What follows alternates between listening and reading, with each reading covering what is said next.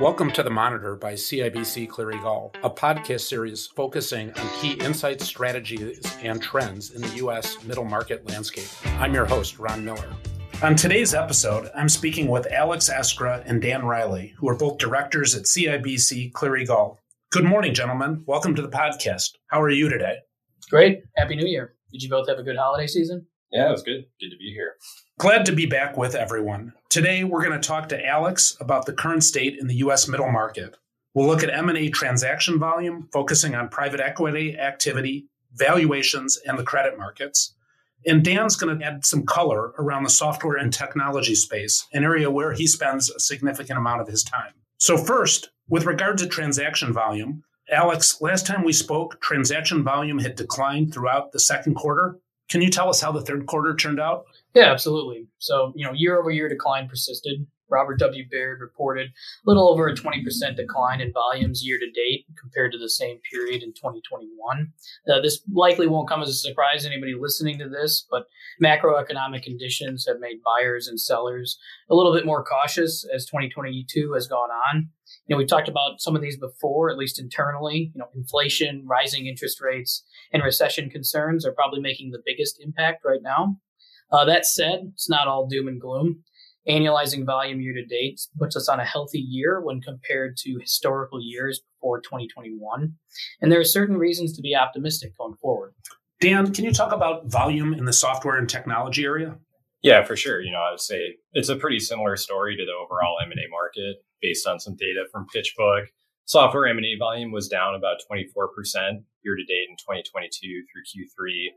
But that's fairly in line, I would say, with long-term averages. So a bit of a return to normalcy after 2021's more outlier volumes. Great. Turning to private equity activity overall, Alex, what's happening in the private equity world? Although it's not the entire market, it is a good proxy for the broader market, and there actually is pretty good data about private equity activity.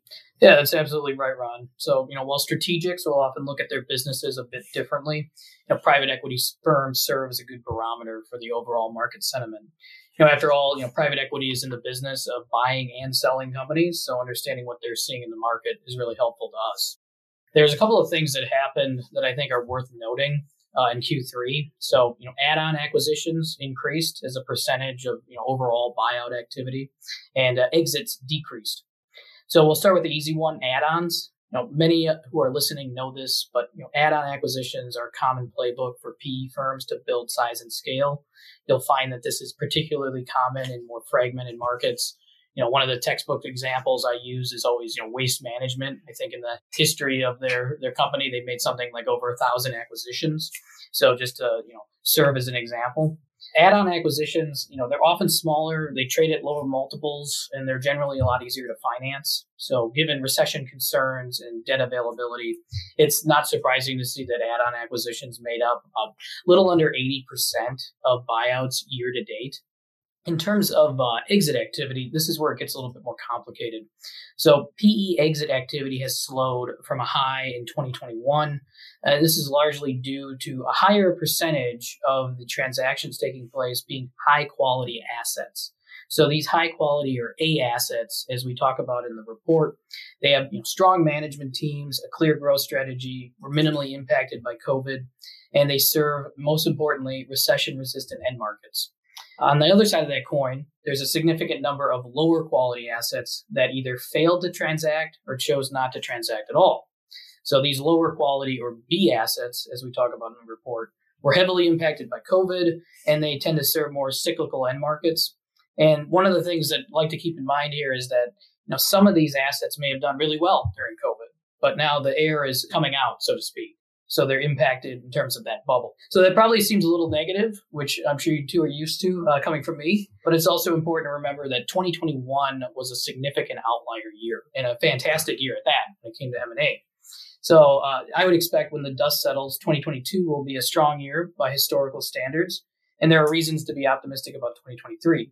First and foremost, I would say that strategic and financial buyers have a significant amount of capital that they need to deploy. And should you own one of those high quality or A assets, there'll be plenty of options for you.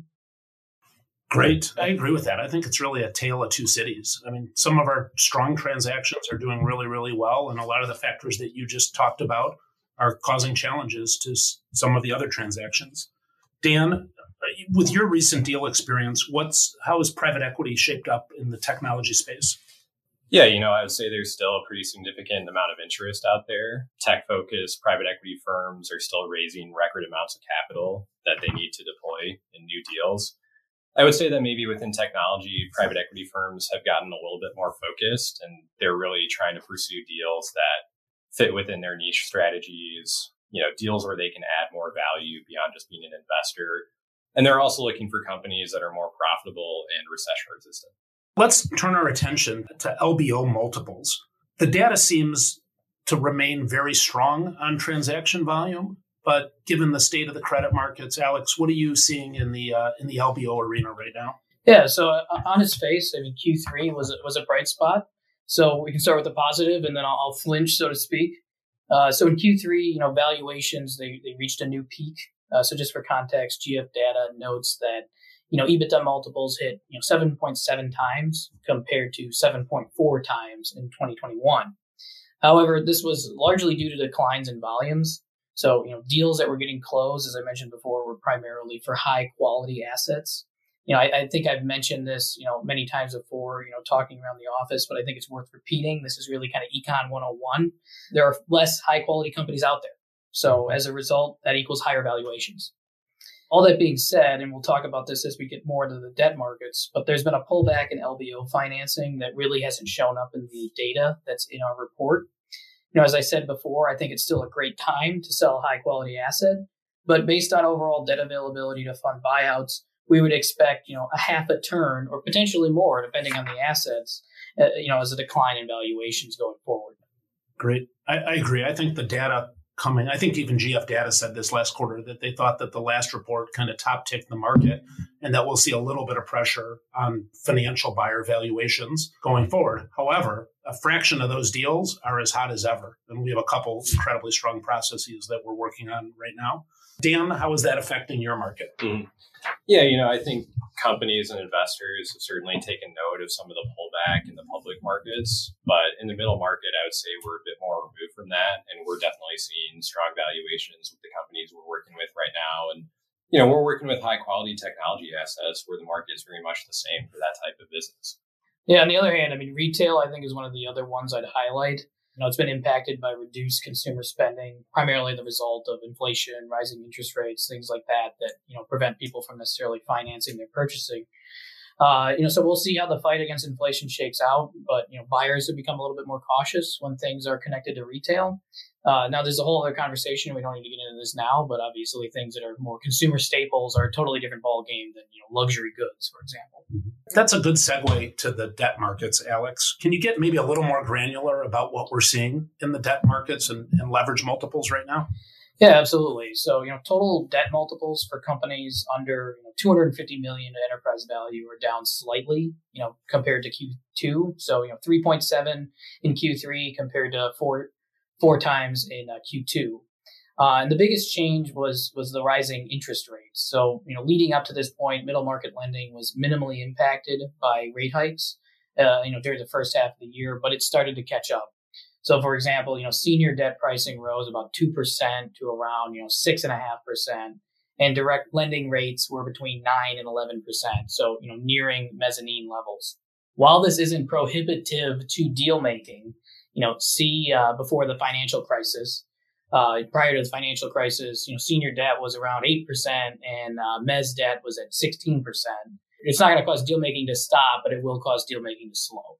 Yeah, I think even though the market has pulled back, I mean, the financing market's very strong, and a lot of these middle market deals do not use excess leverage. So there is pressure on it.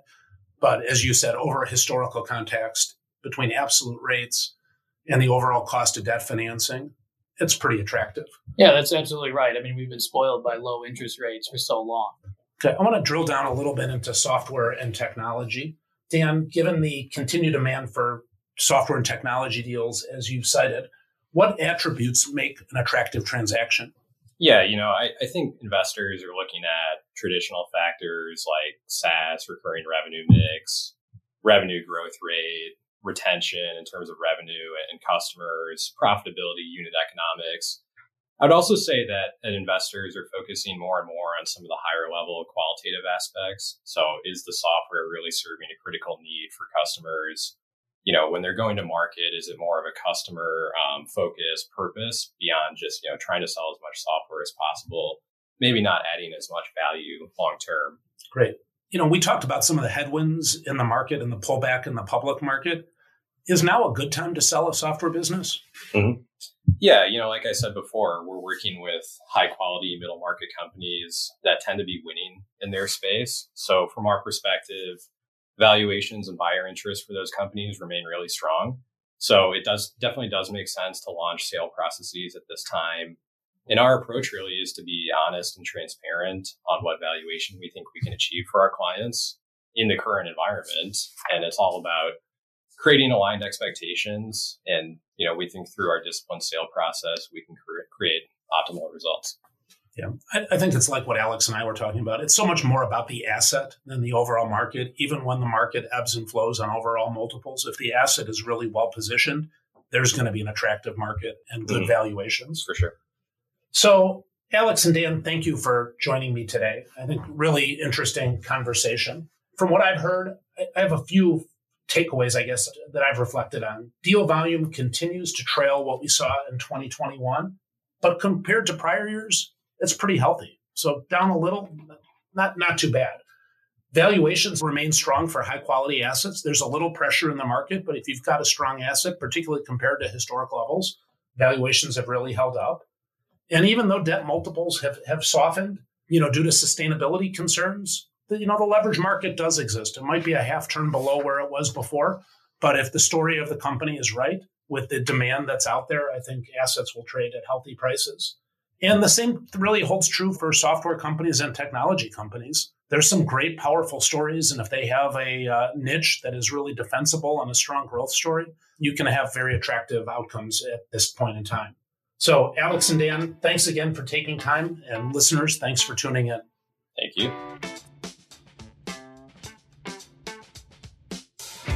The information and data contained herein has been obtained or derived from sources believed to be reliable, without independent verification by CIBC Capital Markets, and to the extent that such information and data is based on sources outside CIBC Capital Markets, we do not represent or warrant that any such information or data is accurate, adequate, or complete. Notwithstanding anything to the contrary herein, CIBC World Markets Inc. and or any affiliate thereof shall not assume any responsibility or liability of any nature in connection with any of the contents of this communication. CIBC Capital Markets is a trademark brand name under which different legal entities provide different services under this umbrella brand. Products and or services offered through CIBC Capital Markets include products and or services offered by the Canadian Imperial Bank of Commerce, the parent bank of CIBC World Markets Inc., and various other subsidiaries of the Canadian Imperial Bank of Commerce. For more information about these legal entities as well as the products and services offered by CIBC Capital Markets, please visit www.cibccm.com. Speakers on this podcast may provide short-term trading views or ideas on issuers or securities, but investors should not expect continuing analysis, views, or discussion relating to the securities discussed herein. Any information provided is not intended to represent an adequate basis for investors to make an informed investment decision and is subject to change without notice. CIBC World Markets Inc. or its affiliates may engage in trading strategies or hold positions in the securities discussed in this podcast and may abandon such trading strategies or unwind such positions at any time without notice. Any dissemination, redistribution, or other use of this message or the market commentary contained herein by any recipient is unauthorized.